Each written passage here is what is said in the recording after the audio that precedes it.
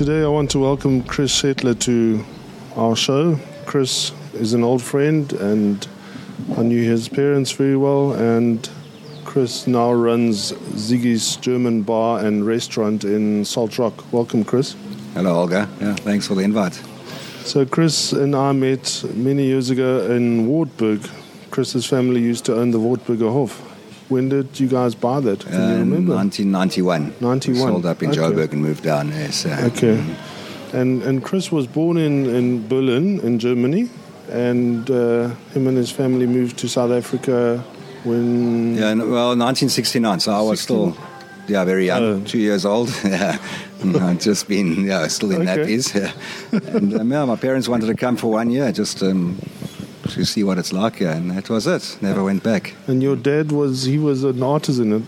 Confectioner. Confectioner, okay. And that's not something that you take lightly in Germany. It's something that... No, it's a huge thing, it's a master confectioner, so he did a good few years of apprenticeship and then, of course, a degree afterwards. And, then he came out, thinking that he can... do his confectionery, but it took time. And there's not really a market in South Africa like there would be in... But he did a lot of... we eventually, when we got here, he first worked for a Swedish company selling baking goods. Okay, but after... Because you would have known that business. Yeah, but after 3 weeks, they realized he can't speak English, so he lost his job there, to be honest. Well, yeah. And you were living on the East Rand? Yeah, in Benoni then. A little... flatlet there, but they didn't have much money, so they just had to make ends meet, and like most immigrants. Yeah, it was tough. They came with 200 D-mark at that time, and that was all they had.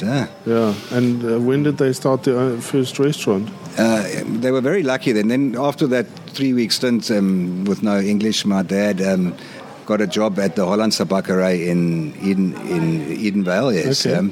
But also not for too long, and then he got an offer in a confectionery in Springs, funny enough. Okay. Can't imagine that today. No, you can't, in the center of town there. Yeah, and the owner there was actually about to retire, so after probably a year or so, my dad working there, he offered the business to my dad. My dad said, well, I've got no money. And I think in those days it was much easier and people were more honest and a handshake meant a lot. And he said, well, just leave your passport here as a deposit and pay me as you can. Yeah. And that was the start of it. That worked, yeah. Okay, like an owner-financed business. Yeah. Amazing. Yeah. And how long did he do that for? Oh, many years. That was probably, good. Well, my whole school, really. Okay. Yeah. So you really grew up on the East Rand. Okay. We had other businesses with that. Then, the confectionery. Then started a restaurant, and we had a hotel for 2 years in the center of Springs. Okay. But it was a good experience. But in the end, then, they sold up and wanted to take it easy, moved down to the north coast, and then the Wartburger Hof came up in 1991. Okay. Yeah. And that's really where I think our paths crossed. Because that's right, in the Bavaria days. I mean, your dad was he was definitely one of our biggest customers. We sold a lot of Bavaria and Wartburg, both in the hotel and in the bottle store. That's right. The bottle store is now a little Tops. That's right. Yes, yeah. But that was, that bottle store was nice. And that, for me, it stocked a lot of stuff that I found interesting, all the German schnapses and stuff that you hardly find anymore. That's true, yes. I don't know. You're so right, because in those days we used to get a lot of different schnapses. It seems to have died down. I don't know if the market's not there or if it's affordability. Maybe it's the import duties, but... Could be. And I think the Germans that are in the country have also adopted, I think, the local drinks. Definitely. There was a big surge of German immigrants into the Sasols and Van der Bijl Park. All the engineers came to South Africa, I guess. And the German clubs were very strong. Strong, yeah, for sure. That seems to have died down a bit, you're right. Yeah. Yes. In Pretoria East, there's a strong German food culture. I think the German restaurants in Pretoria East are doing very well. But, I think the Wartburger Hof, that did It well. did very well, yes. No, Had we a were strong German community around it. very strong, and they were great, and they supported us really well. Yeah. So that was nice. And of course, we got the people from out of town on just especially weekends, even Yeah. for just a midweek break, Okay. families, couples. I think they just enjoyed that ambience Yeah. of that little bit of German Gemütlichkeit, Yeah, as we and say. and the big highlight, I think, was always to drink a Weissbier at Definitely at the Wartburger Hof. Yes, yeah, if you could afford it. True, not that the yeah. Hof was expensive, but No, the but beer. the beer was, yeah. But Yeah. I think every now and then one is allowed to spoil oneself and have one or two. Yeah, and then your dad was about to retire. I remember we helped him move some of his stuff to Belita. He That's bought a right. new flat. Can you remember that? Yeah, I can, very well. In our yes. Sprinter, instead of That's booze, right. we were doing furniture. Furniture, I do, very well, yes. Yeah. Yeah. And when did you open Ziggy's? In September 2008. So it's been 2008, so it's 9 nearly 10 now. years, Yeah, huh? 9, but Yeah, and there's a strong German community in this area as well. there is, I would say so. But they support us very well. But I think also the local South Africans, they enjoy something different. Yeah. You know, there's a lot of other types of nationality restaurants around, and I Yeah. think German's one where there's not too many around. Not everyone's taste, we know that. It's a very rich, hearty food, Yeah. so it's not something one can do daily. Well, I could. Somebody said to me there's 15 decent Italian restaurants in the greater Durban area, and I think there's only one lonely German restaurant. There's nothing else. I mean, the next one would be Bierfassel, which is In the Midlands. in the yes. Midlands, and Münchner House on the south coast. That's right. Nothing else. The German club doesn't really have that German feel anymore. No, unfortunately, it seems to have petered off a bit. Yeah. Maybe, Holger, you want to try and revive it? I think there's another club. I think the Zimbabwean club. But tell us a little bit about the German food that you serve. Your father was from the south. He was a Schwabe, yes, he's from a Schwaber, Swabia. which is a very different menu to the I guess North Germans. where your mother and I come from. That's right, yes. I think my dad always used to say, because he was South German, so he always said he's like half Italian, because it's the Italian Okay. border. So maybe that's where that Schwaben food also comes from. They like their pastas and Yeah. their dumplings and things. So I think that's either been taken from the Italians a bit, or the Italians took it from the South Germans, I'm not sure. Yeah. Yeah. Okay. Yeah, so they like that. Pork, of course, a big speciality in all of Germany, I would say. Yeah. And I think that also started not just because it's a nice meat, but I think it's also affordability thing. That pork was, of course, a big seller. I learned through studying. I studied in Germany, did hotel management Oh, did and you? chefing. Okay. Yes, after my matric, I was there for 5 years. Wow. In München. Yeah. Ah, okay. Yeah, and then the outskirts of München. Worked in Passau and in Göppingen for a while. Yeah, Just gaining a bit of experience. But yeah. did you do like an? I did was it 1 year a hotel school? school, Okay. where I was in a internat. Yeah. So what's the internat in a hostel? Yes, a at a res there. Yes, Yeah. which was functioning as a hotel, but only among students. So we were 500 students all in all, Wow. and half of them would have theory. A big, huge hotel. Yeah. Half would have theory 1 week, and the other half would do practical. Okay. So you would be serving the theory students, either to cook, preparing them breakfast, lunch, dinner, bar, reception. So it functioned as a 5-star hotel, I would say, but just among students. Wow. Yeah, so it was great. So the We had customers proper were hotel your we- co-students? Yeah, we had Okay. proper hotel rooms that we shared with the co-students and that, and And you learned to make the housekeeping, beds and all that? everything Ah. from scratch. Yeah. Okay. So that was very interesting. And then after that, we had to do an apprenticeship for another 3 years. Okay. Yeah, which I then did in Stuttgart area. Okay. And when you started, you were treated like a piece of nothing. Oh yes, I know you are. Stift nothing. or what did Yeah, you- a Stift, yeah, Yeah. a Lehrling, yeah, which is an apprentice. So you do everything, from washing dishes and housekeeping Yeah. and cleaning. Yeah, and then you work your way up slowly. So in second year and third year, you become like the higher Stift or apprentice, and then the new ones that join you, they've got to do the hard work. Yeah. But very good, very educational. I must say, I think that hands-on experience has definitely helped me a lot. Yeah. You know, I had a good hotel. It was a family hotel. They had 60-odd rooms, but In Stuttgart or in the wine? Göppingen, yeah. So it was Göppingen, which is about 20 kilometers out of Stuttgart towards Munich, in that direction. Okay, so in not that towards area. the wine area. No, in the Schwäbische Alb. Okay. Yeah.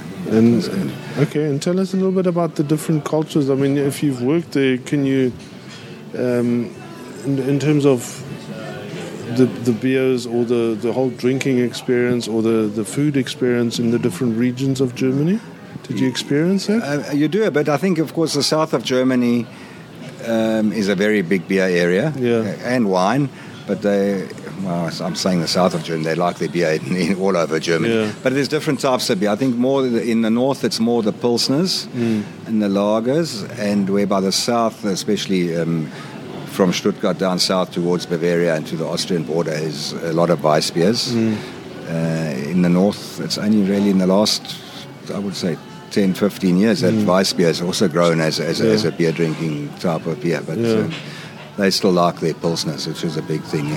Then there's different ways of a Pilsner is poured totally different to a Weiss beer because it's filtered, and a good German Pilsner drinker always says you've got to wait 7 minutes for your Pilsner to be poured, from a tap.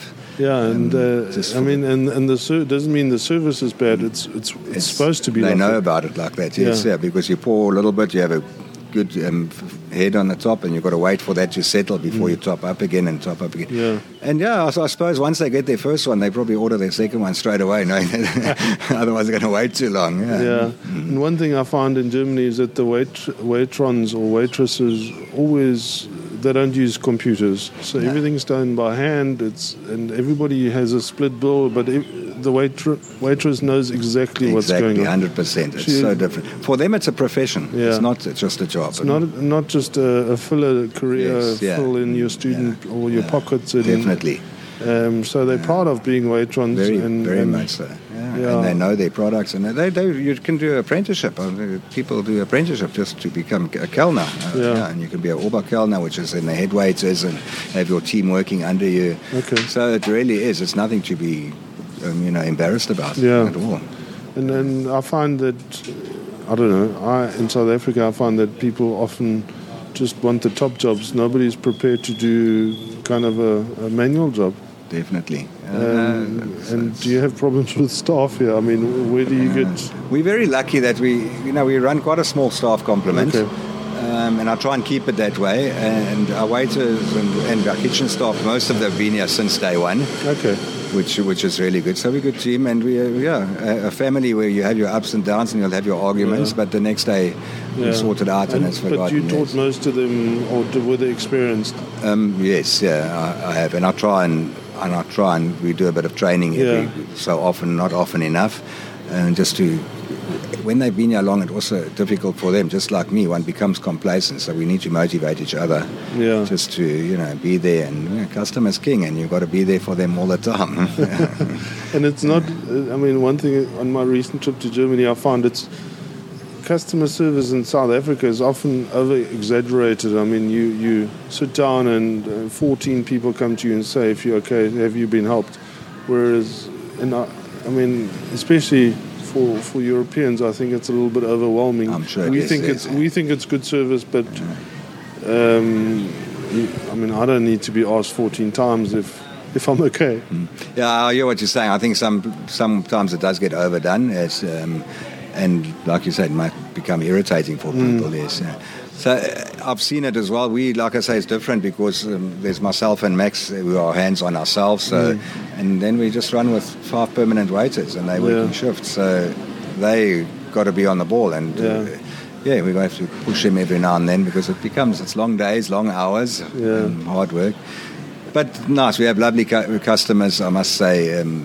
Good local regular support, and it's been the past 9 years have been really good to us. And, you and your dad have always been good at selling, and that's why I'm particularly interested. You've always been good at selling imported beers, or even your dad supported the Bavaria, the local beers, very well.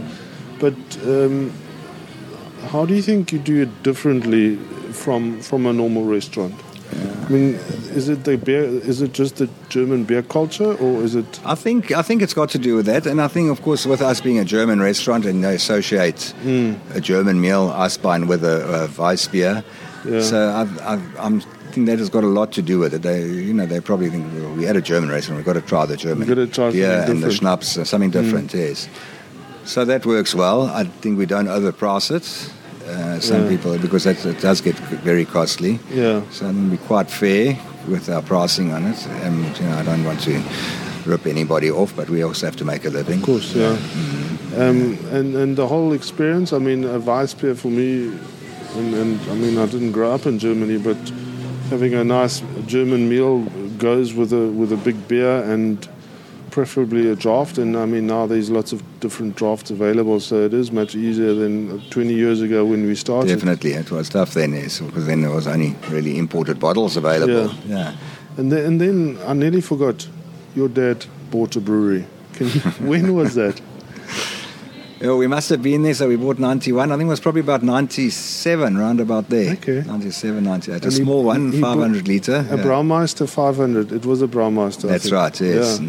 Yeah. Similar to the one at Lions River. I think his brewery is a little bit smaller, but it's very manual one. Our one was still. Yeah, but you could do everything in the one pot, I think. Yes, until the fermentation process, and then it went into tanks. Then you had a few tanks. And where did you guys learn to brew? Well, the guy that actually, the company that produced them, he came over from Germany. Okay, yes, and he taught you? And he taught us. The basic was there 3 weeks, so then they brewed every day. Yeah. Okay.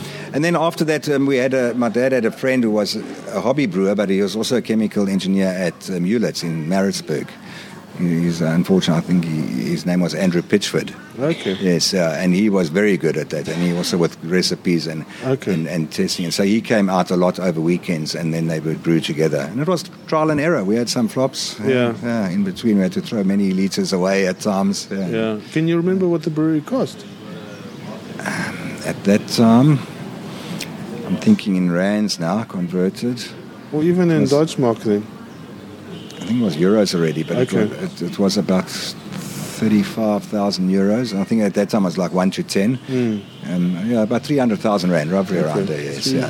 With him coming out, we gave him free accommodation. We made a holiday of it, a very nice guy. Yeah. Okay. And and that was it. But that was the whole thing set, brought over, set up for us, installed. They did all of that too. Okay. And what was the response? Mixed. Because before that, I think we had Bavaria Draft on tap. We tried Pilsner Urquell. Yes. Not we, but your dad or you.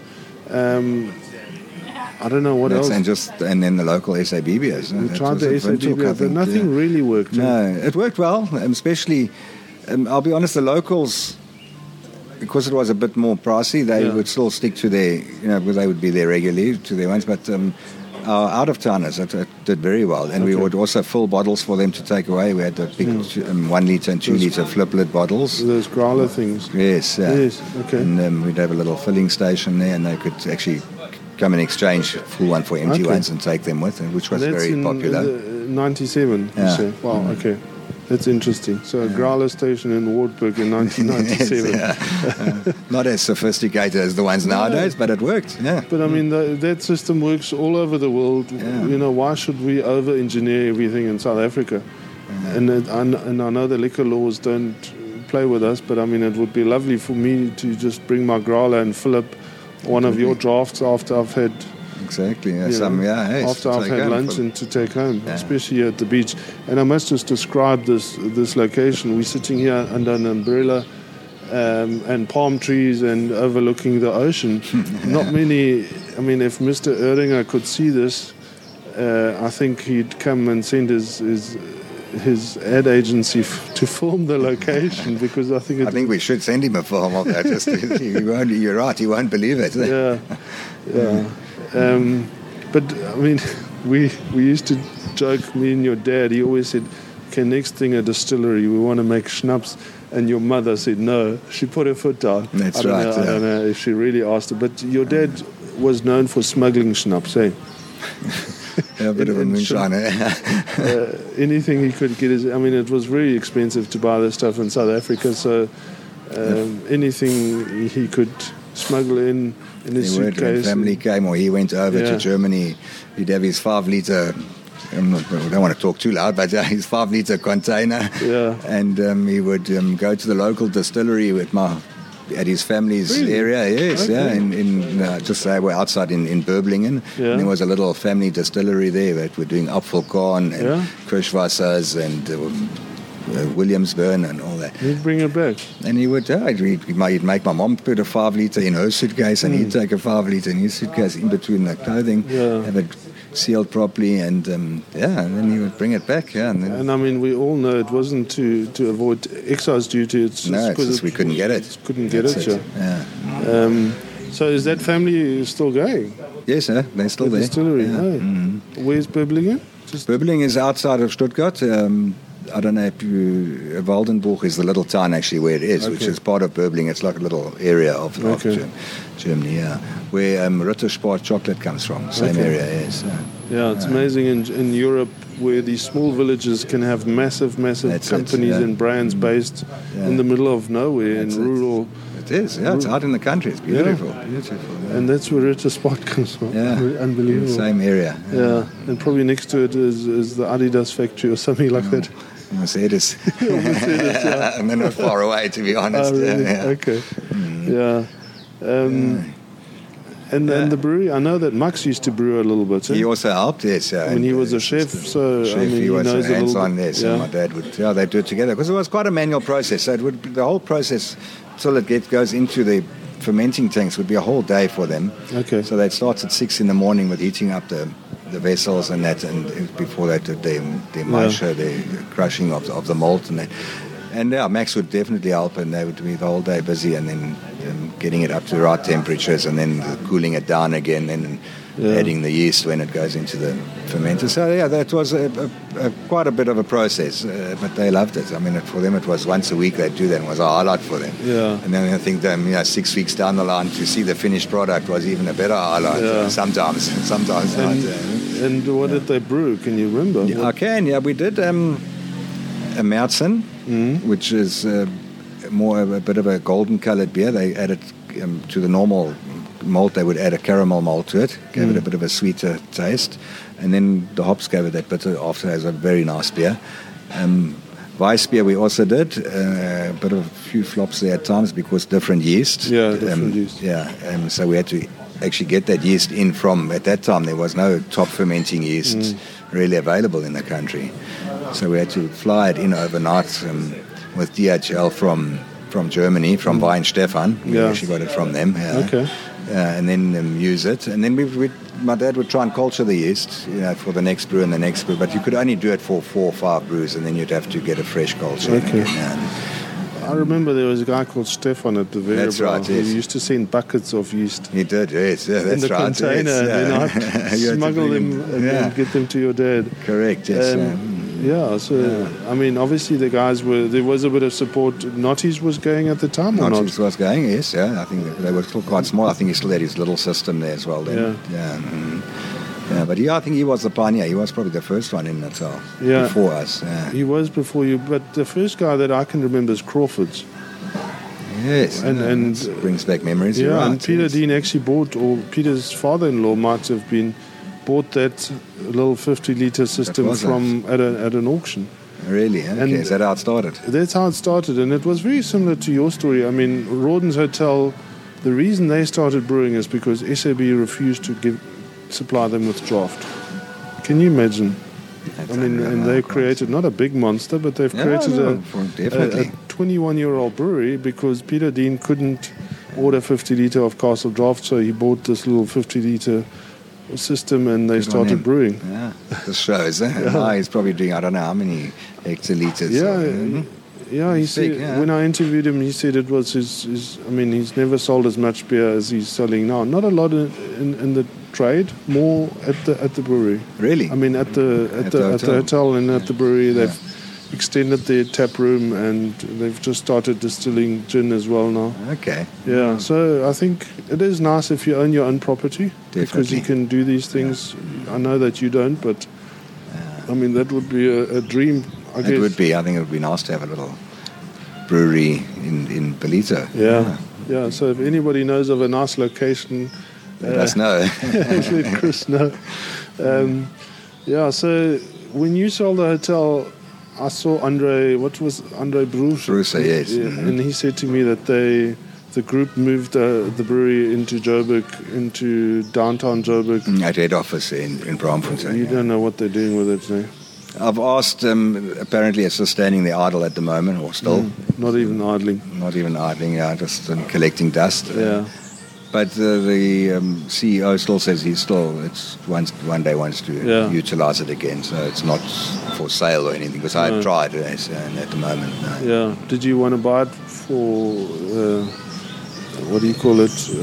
Nostalgia. Nostalgia, or because you... No, a bit of both. I was actually thinking of maybe brewing again, yes. But it's very difficult, also with licensing and taxing and that, so one would have to do one's homework first before one does it. Yeah, it is a license issue, because especially, you need an industrial site to brew. Correct. Which isn't a problem in Ballito. There's plenty little industrial factories, I guess. That's also true, it would be nice to have it on the site where you've got your restaurant. Because it gives you that extra. Correct, yeah. A friend of mine does brewing classes, and he brews on site, but then once the yeast is pitched, or they pitch the yeast off site at his brewery. So he's got an industrial brewery on his plot, and at his restaurant they only do the brewing process. They make the beer, but it ferments off site. So you don't need a license. All right, that's a good idea. That's very clever. Yeah, it's called Copper Lake. It's an old spur, I think, which he converted into a brew pub. Thank you. Yeah, and then his brewery is out at Lanseria, and that's where the licensed premises are. And that's how he got around the Gauteng Liquor Act.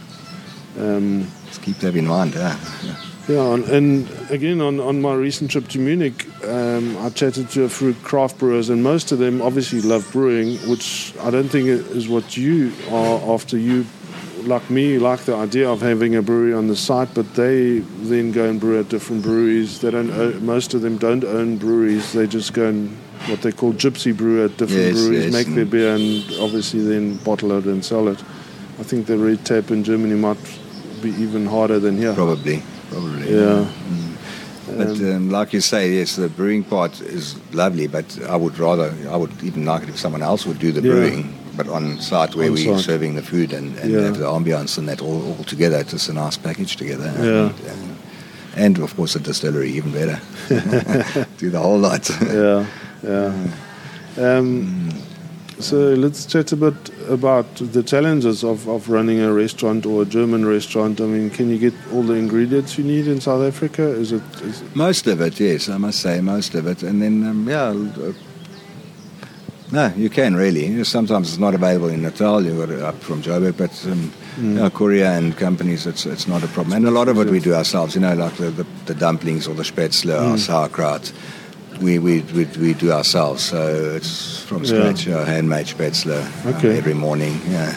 And what I found interesting is, in Munich at least, it's more the dumplings, and then in Stuttgart it's the spätzle. Spätzle, correct. So explain what a dumpling is.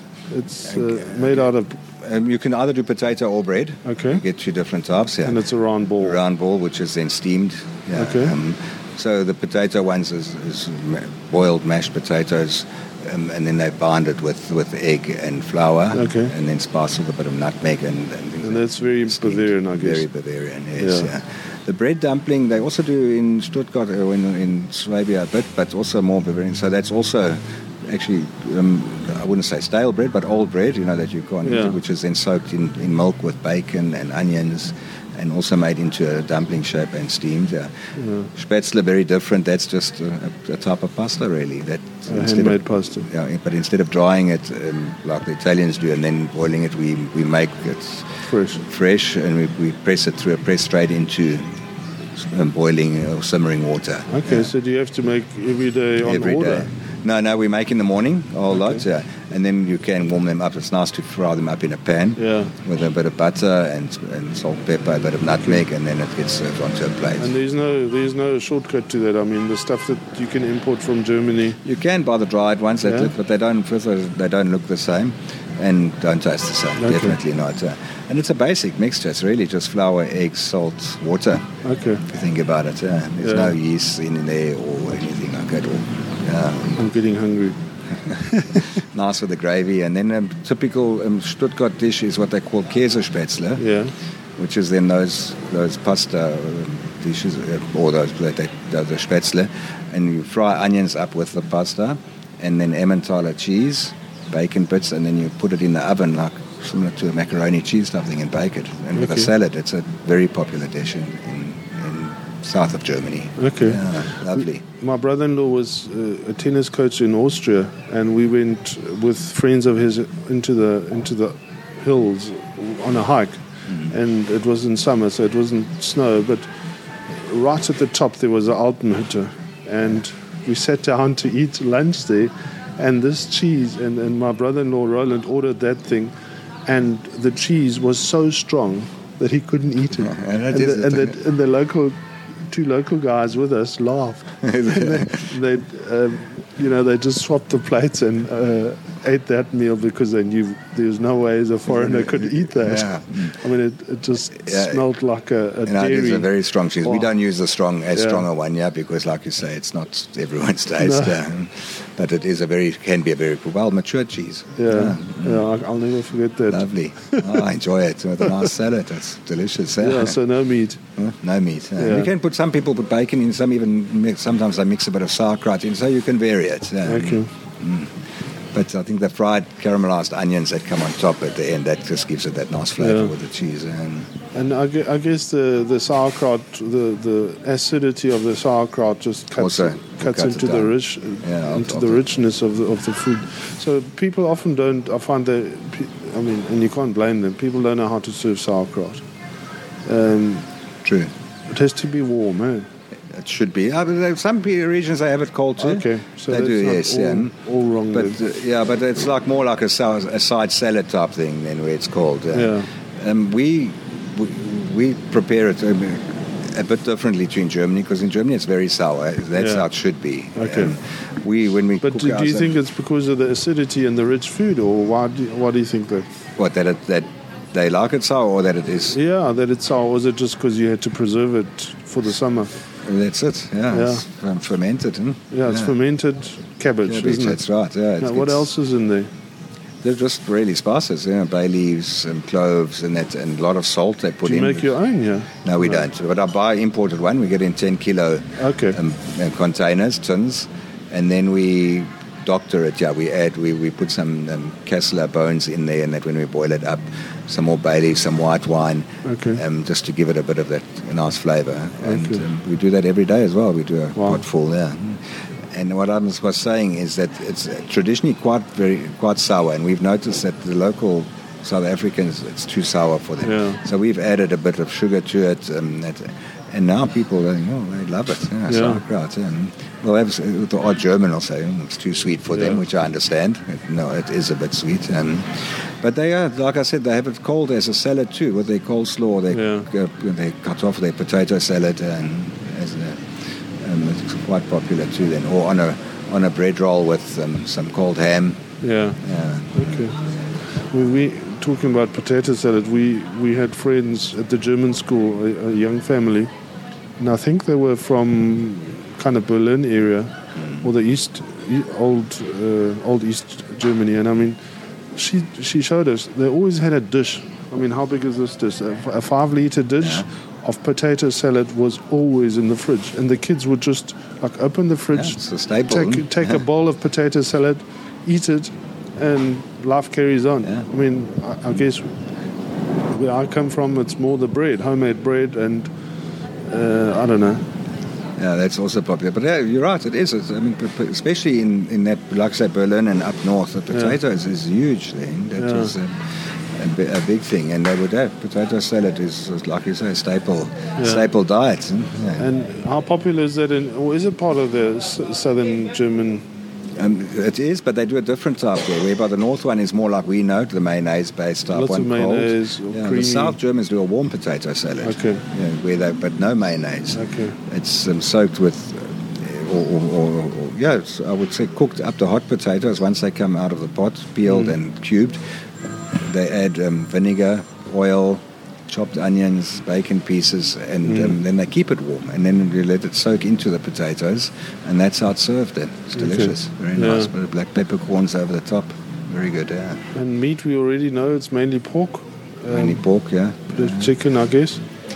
Chicken also, the braathendel is very popular, especially down the south. There's definitely. I think it's also changed over years. Also, they don't eat big meals like we do, in the evenings. Yeah. That's more just a vespa. It's cold meats and fresh bread rolls and or rye breads. Yeah. That's more evening meal for the Germans. Okay. Yeah. They don't believe in eating a full meal. Yeah, in we the definitely evenings. eat too much in South Africa.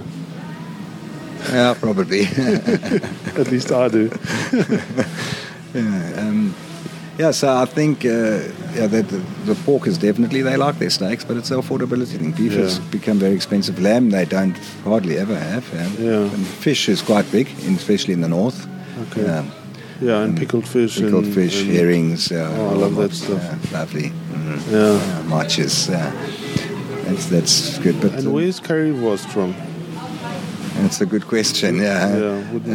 They call it a Berliner Currywurst. So, they say, and there's even a Berliner Curry Wurst Museum in Berlin. So it might be from there. It is originally there, but I think it came over more from the Turkish side or Polish. I think Turkish, from what I know. Well, the national food, the national German food now is definitely the Turkish pizza, which is a wrap with... what do they call it? Not a shawarma, Döner. Döner, yes. I watched a clip or a movie on YouTube on Döner and the whole business of Döner. It's huge. It's way bigger than McDonald's ever will be in Germany. It's true. Well, there's, like you say, on every street corner there's a vendor there doing these Döners, and they're good. They're very good. Right. Lovely. I had probably healthy. Healthier than I had one at the Munich airport before I came back to South Africa. I had to have my last Döner from, I don't know if he was Turkish, but anyway, that was kind of the goodbye for me. But what I didn't see in Munich was the currywurst. Yeah, no, it's more Berlin area and north of that, towards Bremen, Hamburg, and that. So I think it is more North German. And it's just a sausage with a bit of curry, tomato curry paste. Tomato curry paste, and then they slice the sausage up and pour the sauce over it. Yeah. And then it's normally also just at the stalls, and you get a little plastic fork and your pommes, your chips with it. Okay. And then in Bremen, where I spent a year or so working for Unilever, that is where the fish heads are, the Fischköpfe. At the Bremerhaven, yes. And north. North, and towards Lübeck and that that herring. Did you ever have to work with that? Not really. I know it, and we do serve it, yes. But just we always get it. It's available everywhere in South Africa. every Pick n Pay or... They all have it now, the roll mops. Roll mops, that's the one. Yeah, it's like a bread roll with, instead of a burger, there's a fish. A pickled fish and it's a pickled fish. It's not even, it's practically raw still. But it's pickled with onions and gherkins and lots of vinegar. And the supermarkets can probably afford to carry it because it's got a long shelf life. That's right, yes. Yeah, we serve it as a roll mops Holzfrauenart, which is then the topping that comes on top. So we serve it as a starter, and that's then sour cream on top, chopped apples, mixed herbs, and that comes on top of the pickled herring. Wow. And serve it as a starter. Yeah, it's delicious. And people love it. Wow. People that know it. I think it's a lot of people don't know it, of course, and they think it looks strange. Most people imagine starting a sushi bar before it became popular. It must have been a hard sell. For sure. And here you are selling raw fish to us. Yeah, true. But like I say, that's more a North German dish, and also the Bismarck herring, the salted ones. Also very nice. I remember going to, and that was early. We go with my family out to the Hamburger fish market, because it's open to the public in the morning. So you've got to be there at like 5 o'clock, and they're all selling their wares, all this fish that's come in. And And there also they got 5 o'clock in the morning. They're serving beer in a rollmops bread roll, on a nice crispy bread roll. Lovely, and then a schnapps afterwards just to settle the stomach. But it was good fun. Yeah. So the north of Germany, there's obviously a lot more schnapps going on than in the south. Yeah, it's ein Bier, ein Korn. One beer, one schnapps to go with it. Okay. Yeah. And I'm happy if you can share a little bit about the cultures, like you say, schnapps in the north. In the south, it's more beer. Then certain parts of Germany, it's definitely more wine. Wine, yes, definitely. But Dürkheim, my wife lived in Bad Dürkheim, and that's like the wine region of Germany.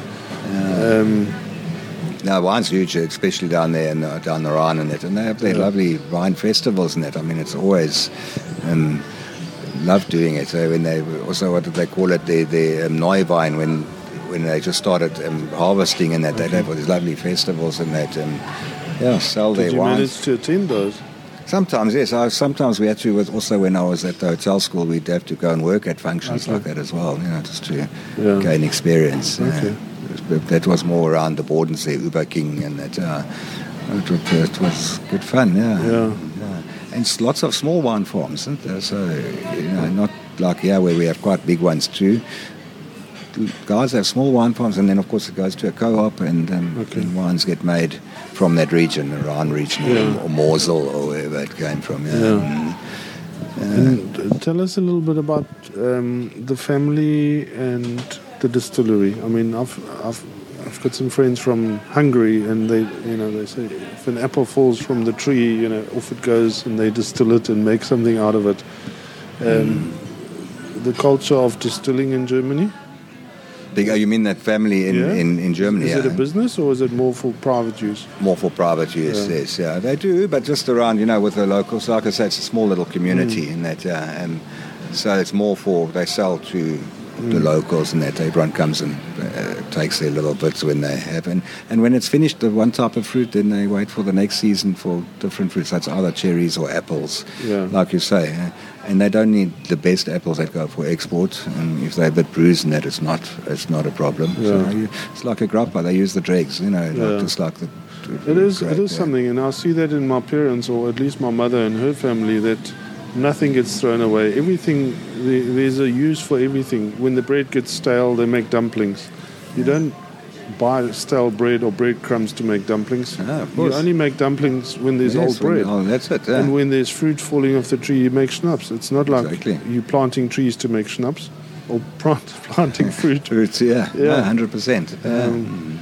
And I think sometimes I say to my cousin who lives in Cape Town, who's in with the trendy crowd, if he could pickle my mother and her sisters and take their recipes and open a shop in Cape Town, it would be very trendy.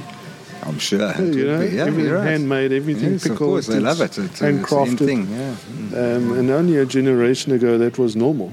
True. Maybe 2 generations. I mean, we certainly didn't do anything. No, definitely nothing got wasted then. I mean, my grandmother made her own butter on the farm, and bread was baked daily for the family. Yes, which I think maybe some German families still do. Especially out northern Natal areas. It's a big thing. I mean, it's the best nice fresh home baked bread.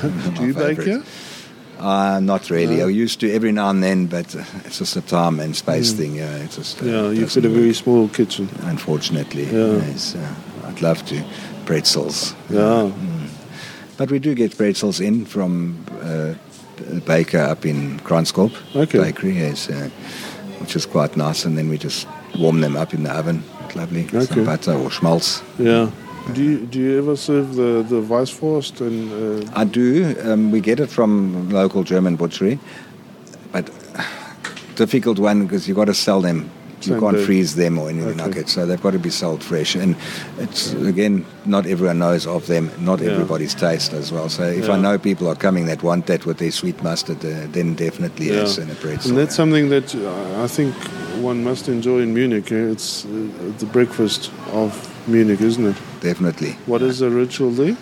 With a Weisswurst, Frühschoppen. So you have a beer for breakfast, a Weisswurst, a pretzel and a schnapps afterwards to settle it all there.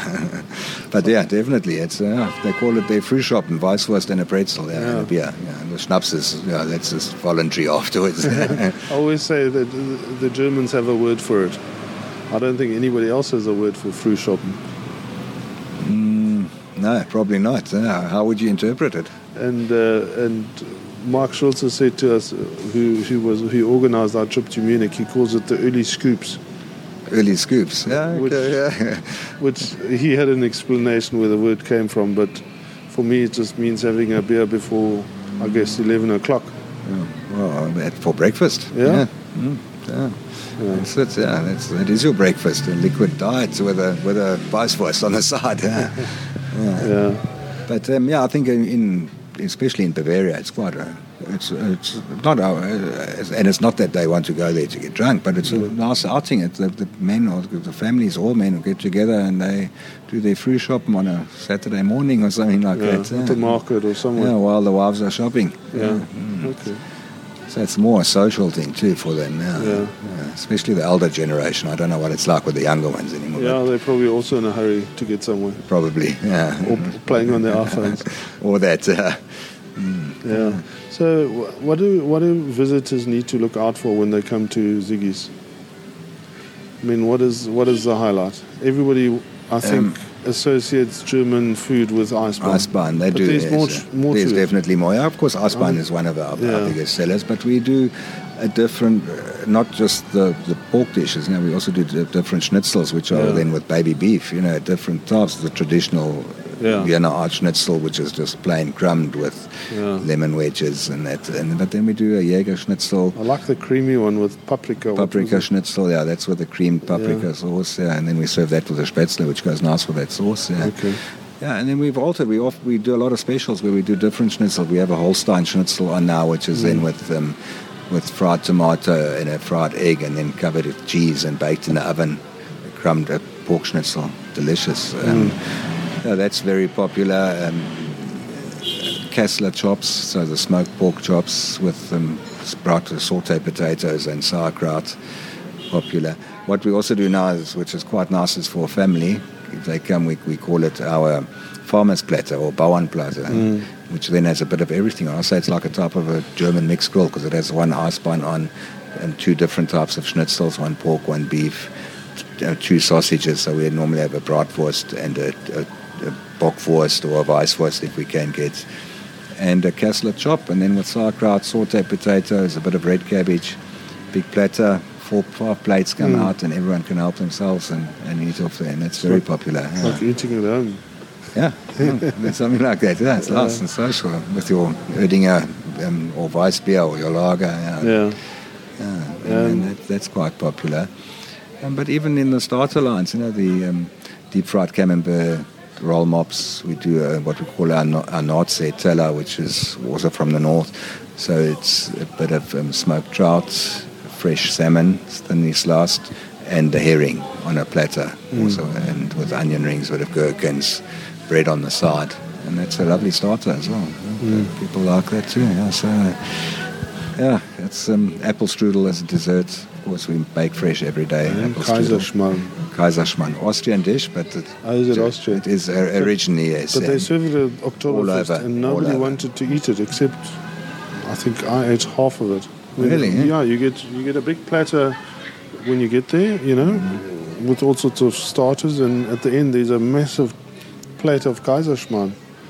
Which you mean none of the Germans? None of the guys in our group. Really? That's the best. It's they were drinking beer instead of eating Kaiserschmarrn.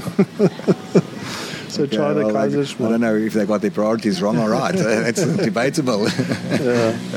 So, I mean, give us some tips to the listeners that maybe own restaurants or establishments. I mean, how do you... Obviously, a beer menu helps. I mean, I know that you always have a beer menu. How else can one sell or upsell or sell a different range of beers? Except, I mean, your family's always been able to sell beer. Is it just because, like I said before, I think it's important also to educate your staff and to try and upsell it. And often do, especially on the draft beers, if they're not sure, they want to order a local beer, I'd rather say, let me bring you, we've got these 3 options on the imported beers. You give them a taster. Yes. Okay. And that to 99% works. One of them will definitely, I like that or I like that. Okay. Yes, and they like that because they want to try something different. Yeah. I think sometimes people are just either skeptical and they don't want to order a whole one, so the tasting is a good option. Yeah. And often it's just it's difficult to make a decision, but they know we've got this and the local ones, and they'll just probably order what they normally order anywhere else. Yeah. So I think that personal feedback to them and offering that and letting them taste it is definitely important.